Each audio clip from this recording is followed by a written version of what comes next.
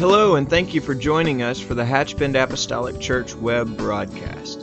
In our society today, some, and yes, sadly, maybe even most, question the value of preaching in their lives.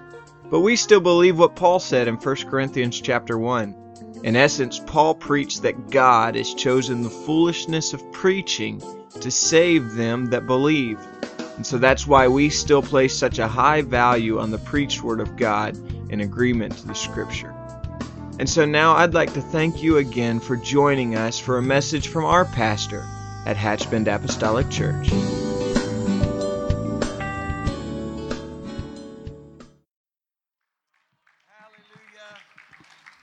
Hallelujah. Something to be said about holy ground.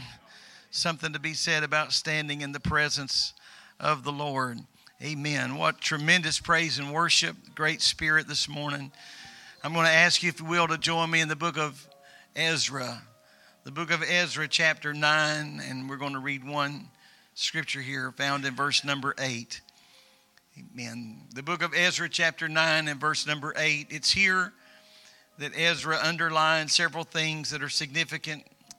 They're certainly were significant of the day, but I believe they're just as significant for you and I this morning. The Bible says, and now for a little space, grace hath been showed from the Lord our God, to leave us a remnant to escape, to give us a nail in his holy place, that our God may enlighten our eyes and give us a little reviving in our bondage. Amen. Ezra said that God has provided a little space of grace. And that is my subject this morning. I want to talk about that space of grace. It's important what we do with what God gives us. It's very vital to what we do with the things that God places in our hands and entrusts to us. May the Lord bless you, and you can be seated today. The Old Testament historical book of Ezra reveals some very important facts about the post-exile period of Israel. This is after they came out of the captivity of Babylon of 70 years. There is a single outstanding truth that I believe has been set forth in the book of Ezra, which was prophetically stated in the book of Jeremiah. The Bible says in Jeremiah 29 and 10, for thus saith the Lord, that after 70 years be accomplished at Babylon, I will visit you and perform my good word toward you in causing you to return to this place. For I know the thoughts that I think toward you, saith the Lord, thoughts of peace and not of evil, to give you an expected end. Jeremiah prophesies. His voice, of course, is just the conduit through which the voice of God is speaking to the children of Israel. Just a few services ago, I talked about how that God had admonished Jeremiah at the very threshold of this 70-year captivity to purchase some land, to buy some property. This was before they went into captivity. However, God knew that he was going to spare a remnant and that his seed would prevail forever. And so that is what Jeremiah is talking about when he says and mentions that phrase, that expected end. There is, he said, I'm going to gift you or give you an expected end. That expected end, I believe, refers to this little space of grace that is referred to in our main text. Another translation of that same scripture says, but now for a brief moment, favor has been shown by the Lord our God. Now, just for this brief moment, the hand of God's favor is shining.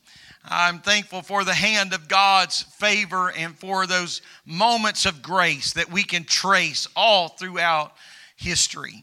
There are 4 specific promises that are given to us in this particular passage of Scripture.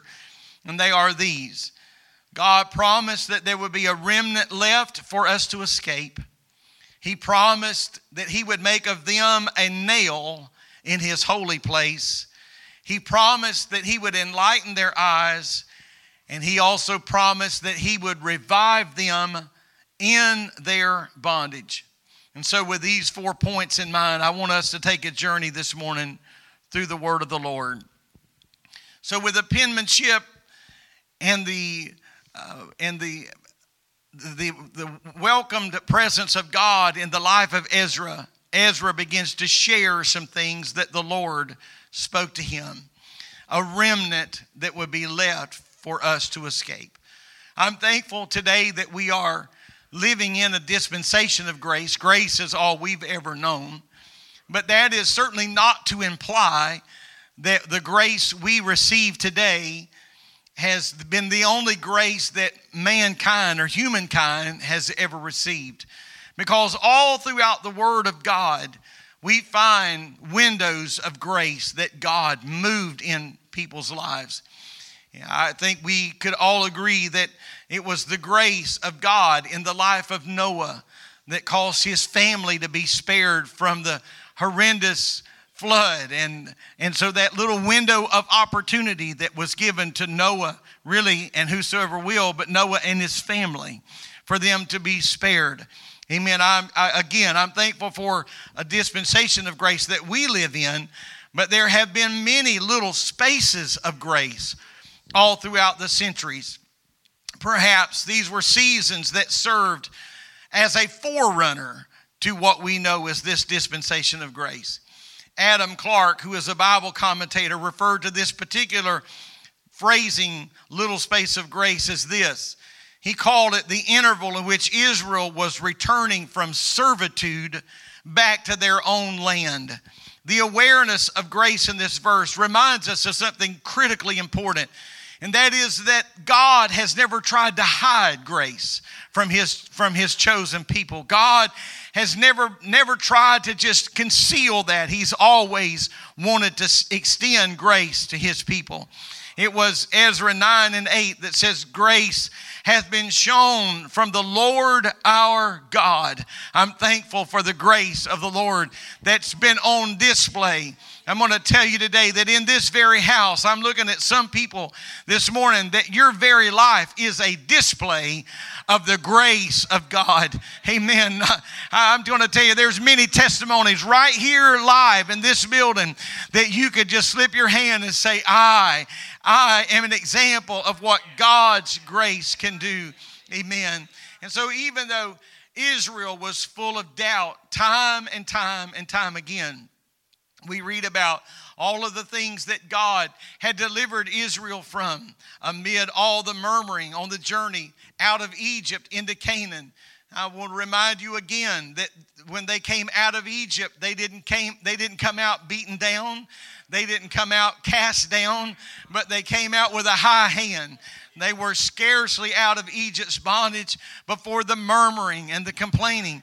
God miraculously delivered them and provided again and again and again. And yet they were full of doubt. After 40 years of wandering, amen, he had a generation to take to the land of promise, because God is going to always allow a remnant to remain. What God promised, he would bring to pass. He said it in Genesis 12, I'm going to take you to a land that flows with milk and honey. There were a lot of turns, there were a lot of twists, a lot of hills and a lot of valleys. There was a lot of belief and there was a lot of doubt. There was some that trusted and held on, and there were some that refused to trust and let go. But in all of that, God said, if I have to walk all of the doubt out of this camp, then we'll just give 40 years to this. But I have a remnant. I'm going to take a people to the promise. I didn't say this to fail. I didn't put my word out there to take it back. I didn't state something to later change my mind. I'm going to have a remnant that will remain. What God has promised, he will bring to pass. He'll allow something to be left so that his promises can be fulfilled. In his grace, the Bible says that the Lord stirred up the spirit of Cyrus, the king of Persia.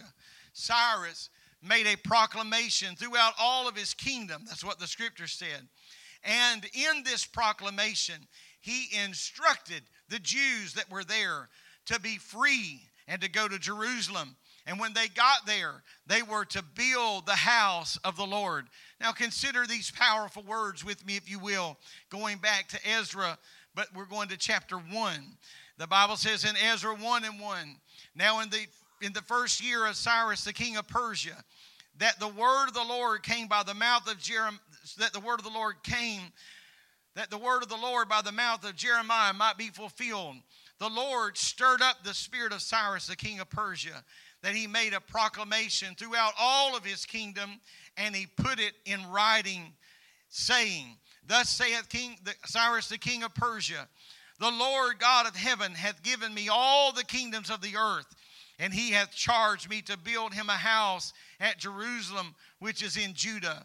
Then he asked this question, who is there among you of all his people? His God be with him, and let him go up to Jerusalem, which is in Judah, and build the house of the Lord God of Israel.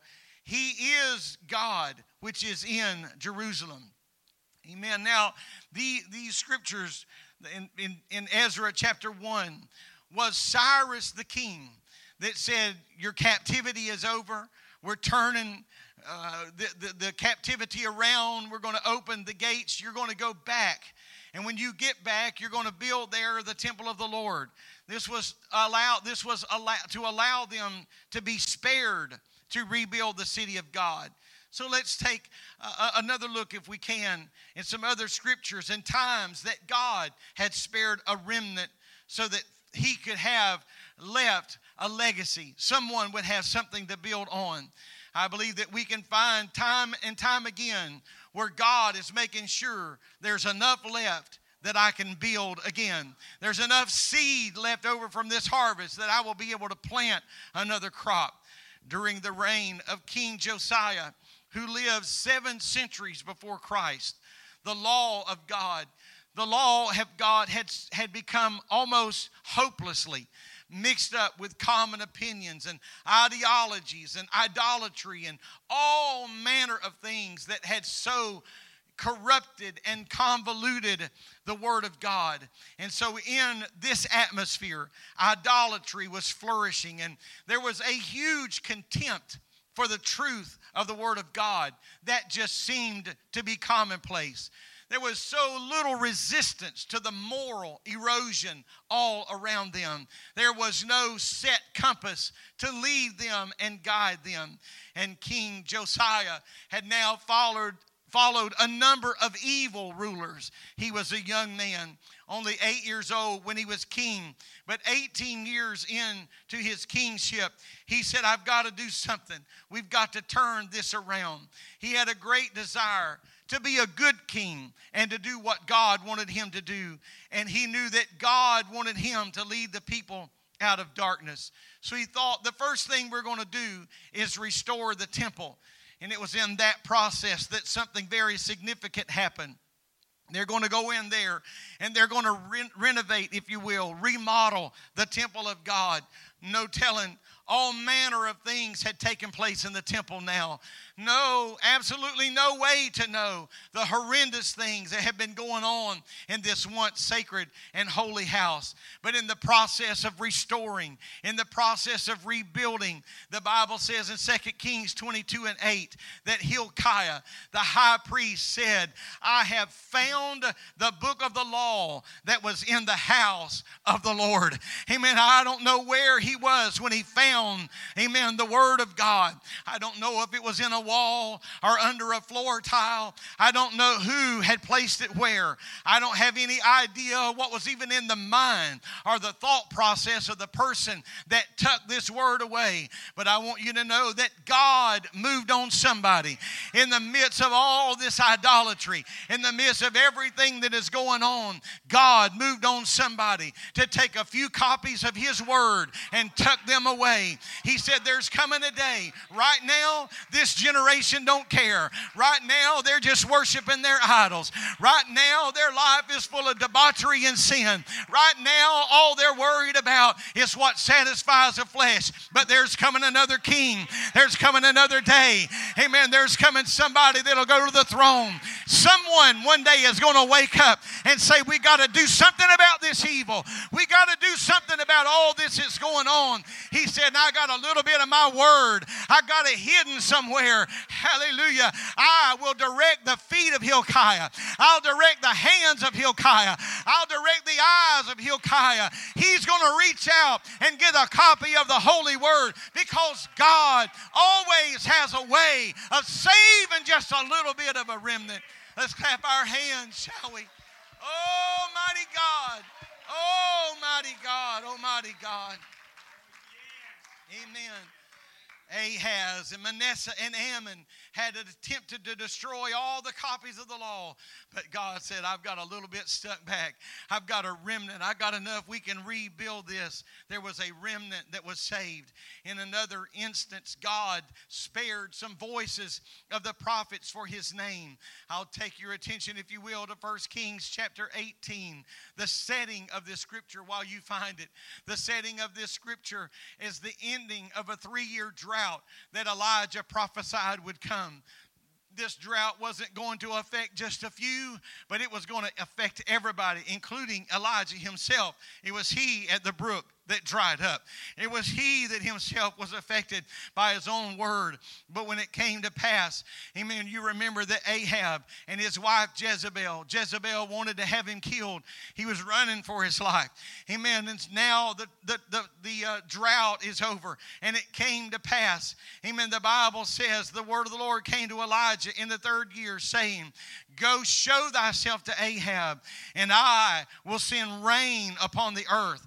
And Elijah went to show himself unto Ahab, and there was a sore famine in Samaria. And Ahab, the Bible says, you could almost miss this if you just read through it too fast. And Ahab called Obadiah, which was the governor of his house.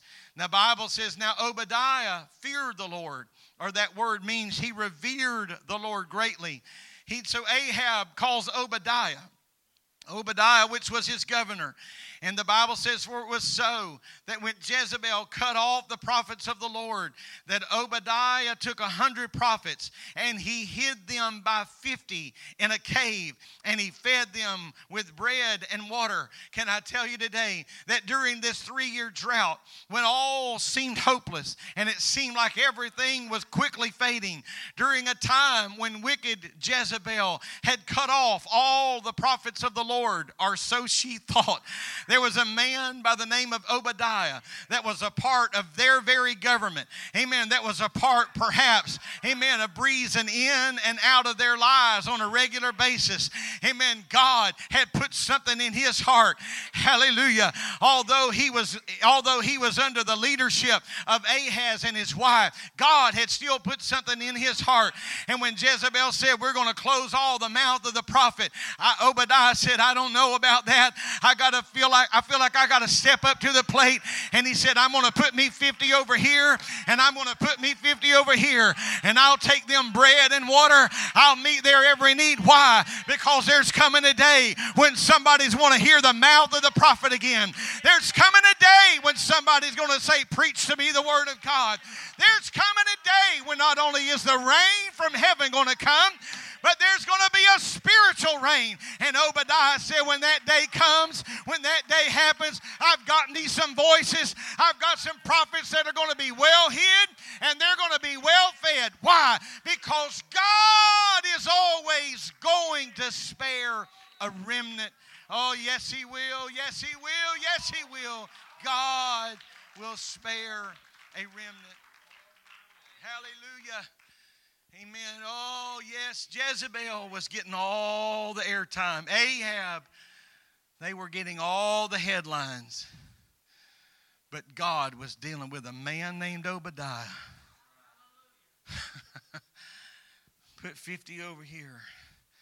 Put 50 over here. Hear me today. From the beginning of time, and it's true in this very hour, God has always had a church, and God is going to have a church. In the midst of any season that the church has ever faced, God has always spared His people. And so we might ask, what will the end of COVID-19 be? What will the end of all this political unrest be? And what will the end of all this social unrest be? I can tell you this morning that I'm not shrewd enough to have all the answers to those questions. But I feel very safe in telling you this, that God has always had a church, and He will always have a church. Amen. God is going to spare a remnant. And so if God is going to spare a remnant, I want to be a part of that. Amen. I want to connect myself. I want to be so interwoven into that is significant, that I want to be a part of what God is using in this hour. Praise the Lord. This brings us to the second promise found in this passage. The Scripture says that He would give us a nail in His holy place. I believe the word picture here is pretty clear. It portrays a nail in a secure sanctuary, in a wall, or a tent peg perhaps driven in the ground. The underlying point is this, that God said, I will make of you something that depicts security and stability. And I will tell you this morning that it is not a secret that we are living in a very insecure and a very uncertain time. I will announce to you today, not informatively, but I will only confirm for you today that we as a nation are just only a few heartbeats away from sheer panic. Amen. You can just feel the uncertainty in the air. You can feel the uncertainty. You can see it in the eyes of people that at any moment something can happen. We are unsure of what's going to happen in the political world. We're unsure of what's going to happen in socially. We're unsure of what's going on around us. Amen. We don't really know what the outcome of any of this is going to be. But I will tell you today that God is not wanting the church as a leaf shaken in the wind. God is not wanting the church to have the countenance of uncertainty. God is not wanting our pulpits to be filled with a message of uncertainty. God is not wanting the blood that is flowing through our vein to be chilled by the hour of uncertainty. Amen. God said, I will make you as a nail, a sure thing. I will drive you in my holy place. Amen. I will tell you this morning that God is not wanting the church frantic, and God is not wanting the church running around trying to find our security blanket and somewhere find a corner that we can lay in a fetal position and suck our thumb until the storm passes by.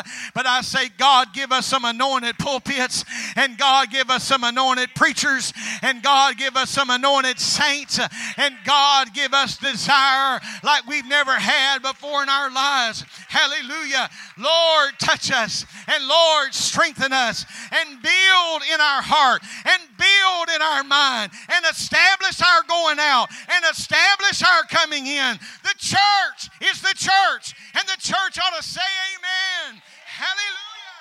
Hallelujah. Hallelujah. Oh my God. Touch us.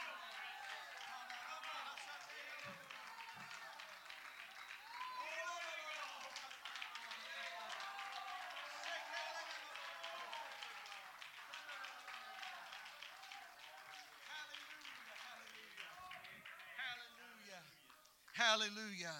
Buildings in ancient times and Eastern cultures were a lot more simple than the construction of our modern buildings today. Not furnished with a variety of accommodations that we have all grown accustomed to. But they knew they were going to have some sure places that they could hang some essential utensils.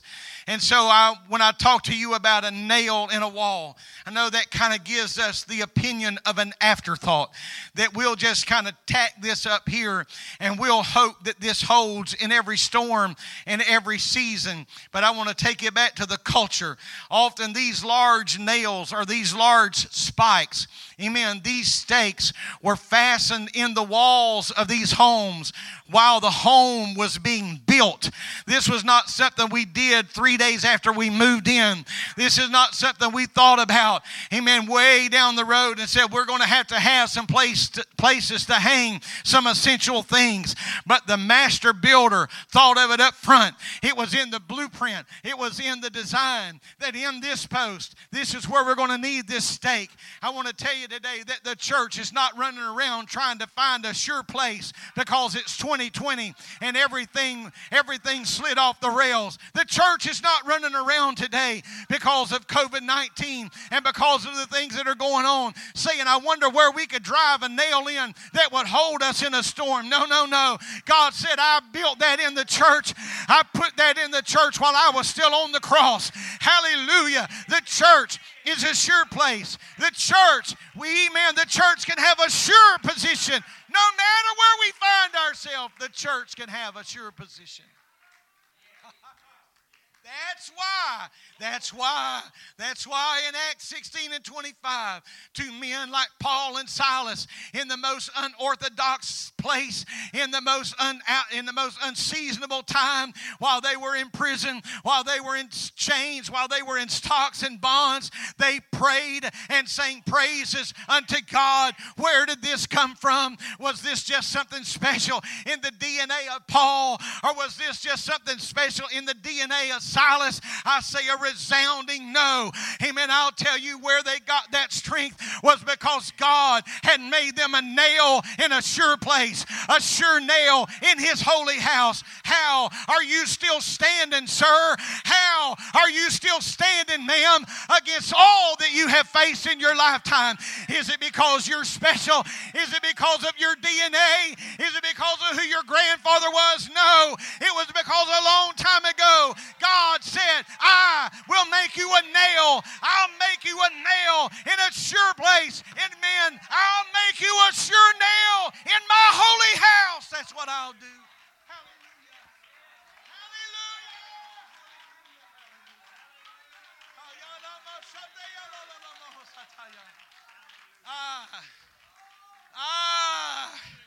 I will make of my church a nail in a holy place. Hallelujah, hallelujah. He will fix us. Yes, He will. He will fix us. Ezra 9 and 8, He said He will leave a remnant. He will give us a nail in His holy place. And then He says that God would lighten our eyes. Now, grace brought them more than just freedom. Amen. God said, I will lighten your eyes. There's an interesting passage of Scripture in Samuel 14, 1 Samuel 14. I'll try not to take more than about 45 minutes here. But it concerns a man named Jonathan who at the end of the day was suffering tremendous physical fatigue from the heat of the day and the heat of the battle. The day drew near its end, and Jonathan was feeling the ill effects of the heat and war. Now, in verse 24, Saul, Jonathan's father, had set forth a very strange decree. And Saul said to everybody that was fighting that day, cursed be the man who eats food until evening, and I am avenged of my enemies. We're not going to eat until either nightfall or we win. Now, so none of the people had tasted food. So they were all in the same physical position and condition that Jonathan was in. But Jonathan was not present when his father made this statement. So in innocent ignorance, 1 Samuel 14:27, but Jonathan heard not when his father charged the people with the oath. Wherefore he put forth the end of the rod that was in his hand and dipped it in the honeycomb and put his hand to his mouth, and his eyes were enlightened. In the heat of the battle, Jonathan saw something that he knew would refresh him and restore him. Amen. And he said in verse 29, the end of it, he said, because I have tasted this honey, amen, my eyes have been enlightened because I have tasted just a little of this honey. And so when he dipped the end of that rod and busted it into that honeycomb and then brought his hand to his lips, his eyes were enlightened. In a moment of weariness, he was strengthened. Amen. In our text, God said that He would take Israel out of Babylonian captivity and He would return them to their own land. And then He said to them, and your eyes will be lightened. Amen. When we talk about the lightning, or Scripture talks about the lightning of the eyes, This is referring to new life or new joy or the dawning of a new day. I mean, we've all been there where you just felt like, amen, I believe we can agree that there have been some days, whatever we were doing that day, maybe something physical, or it could have been just something emotional and mental that had us taxed to the very end. And we thought we would never, ever be restored, or we would never be strengthened again. But you just go to bed and you wake up the next day. And it's amazing what those several hours of rest brought us, and how the body could restore itself, and the weariness that was there yesterday, and the discouragement even perhaps that may have been there yesterday is just gone, because there is the dawning of a new day. I believe the Lord can enlighten our eyes. Hear me, church, in this very hour. I will agree with you that there is, and it's all right for you to say amen here if you agree, amen, that there is a weariness about us today. Amen. We have been in a pandemic for months and months and months, and we've had to alter the way we do everything. Not just how we have church, but we've had to alter almost how we do everything. How children are taught in school, how we go in and out of some businesses, even though I know that some are open full, it seems. Amen. Others are not. And it depends on where you are in the States and in the United States as to how restricted we may or may not be. And with that, would you not agree? There's just a spirit of weariness. There's a tiredness. We just feel bowed over, amen, and cumbered down. But I'm going to tell you today, amen, that God is moving in this hour. And He said, even in your moment of weariness, in your moment of fatigue, in your moment where you feel like the heat of the battle has just slow walked you down, He said, I will enlighten your eyes. Amen. David prayed this prayer in Psalms 13. He said, Lord, enlighten mine eyes lest I sleep the sleep of death. Amen. God can just come along, and I believe that's what He's doing here for us today. Hallelujah. I believe that's what God is doing for us today. He's walking up and down every aisle. He wants to visit the pew you're sitting in. He wants to visit the very spot where you're standing, and He wants to give you some joy. Hallelujah. He wants to enlighten you. He wants to lift you. He wants to strengthen you. Oh, yes, He does. He will give us spiritual insight. He'll anoint our eyes to see like we've never seen before.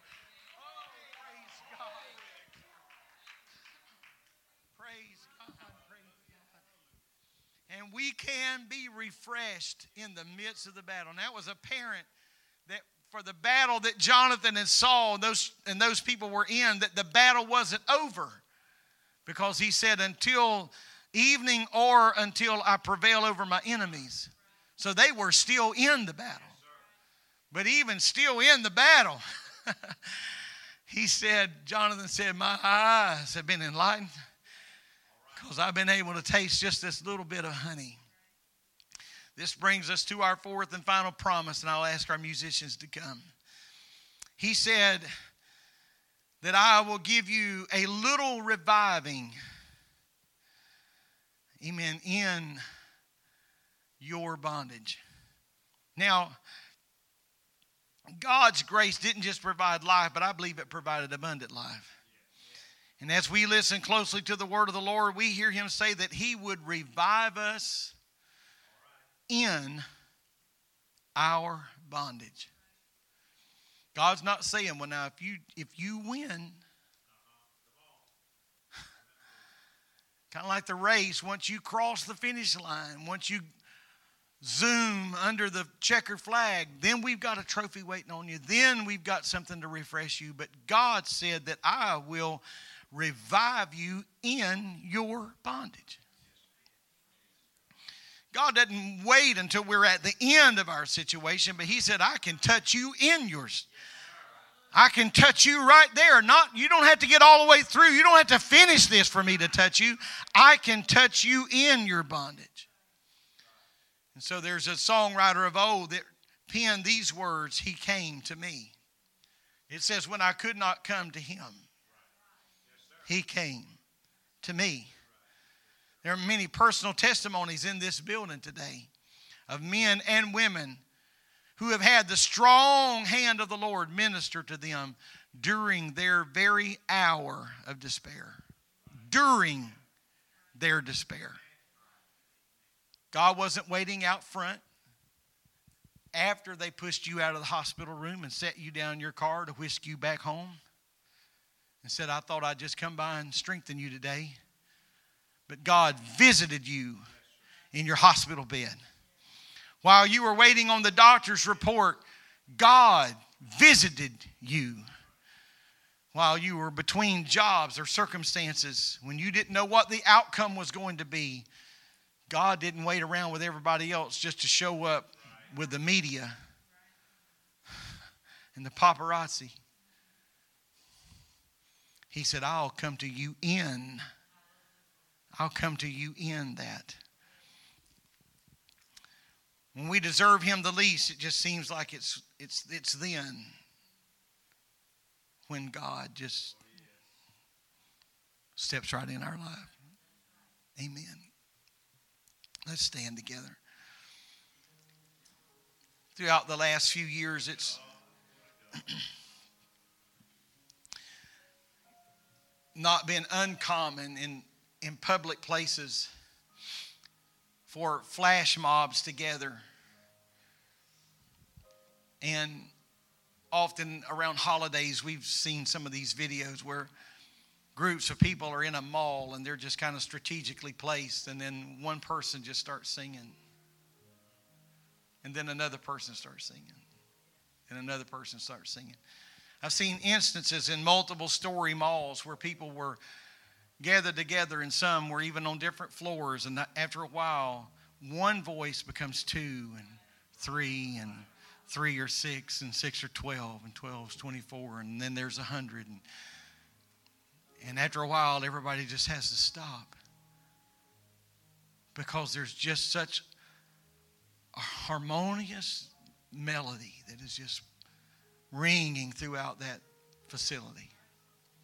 Now just bear with me in my folly here this morning. But the scripture says that David said, I was once young and now I'm old. And David said, I just want to write something down for the ages. I've never seen the righteous forsaken, nor his seed begging bread. When I read that passage of scripture, for some strange reason, that idea of a flash mob, just flob, a flash mob came into my mind. Don't you think for a moment that David is the only person that's qualified to say, I have been young and now I am old. And I just want you to hear me. I've never seen the righteous forsaken, nor his seed begging bread. Maybe David was the first man in that mob to say that, but I believe somebody else joined that verse, and somebody else joined that verse. And as time began to give itself to the ages, I wonder how vast that choir is today, because there's voices in this building. You're not ashamed of your station in life, and you can say, I've been young and now I'm old. Let me tell you something. I've never seen the righteous forsaken, nor his seed begging bread. You don't just have to go back into this old black book to find that. You can sit right down here on the front porch at my house, and I can tell you that God has been so good to me. Amen. God gives us that space of grace, that space of grace.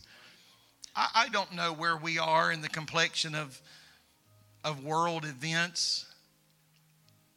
I don't claim to have the answers today, but I have really thought about many times that the church could be right now in such a tremendous space of grace. Amen. That's why we don't need to be tuning out, disconnecting, dialing back, waiting for a better time. There may not be a better season than right now. Amen. This may be a season, this may be a space of grace right now, like never before. I hope the Lord don't find me disconnected, unplugged, unconcerned, out of the flow of His Spirit. Amen. I want to hold on to His unchanging hand. Let's magnify the Lord in this song. Can you? Amen.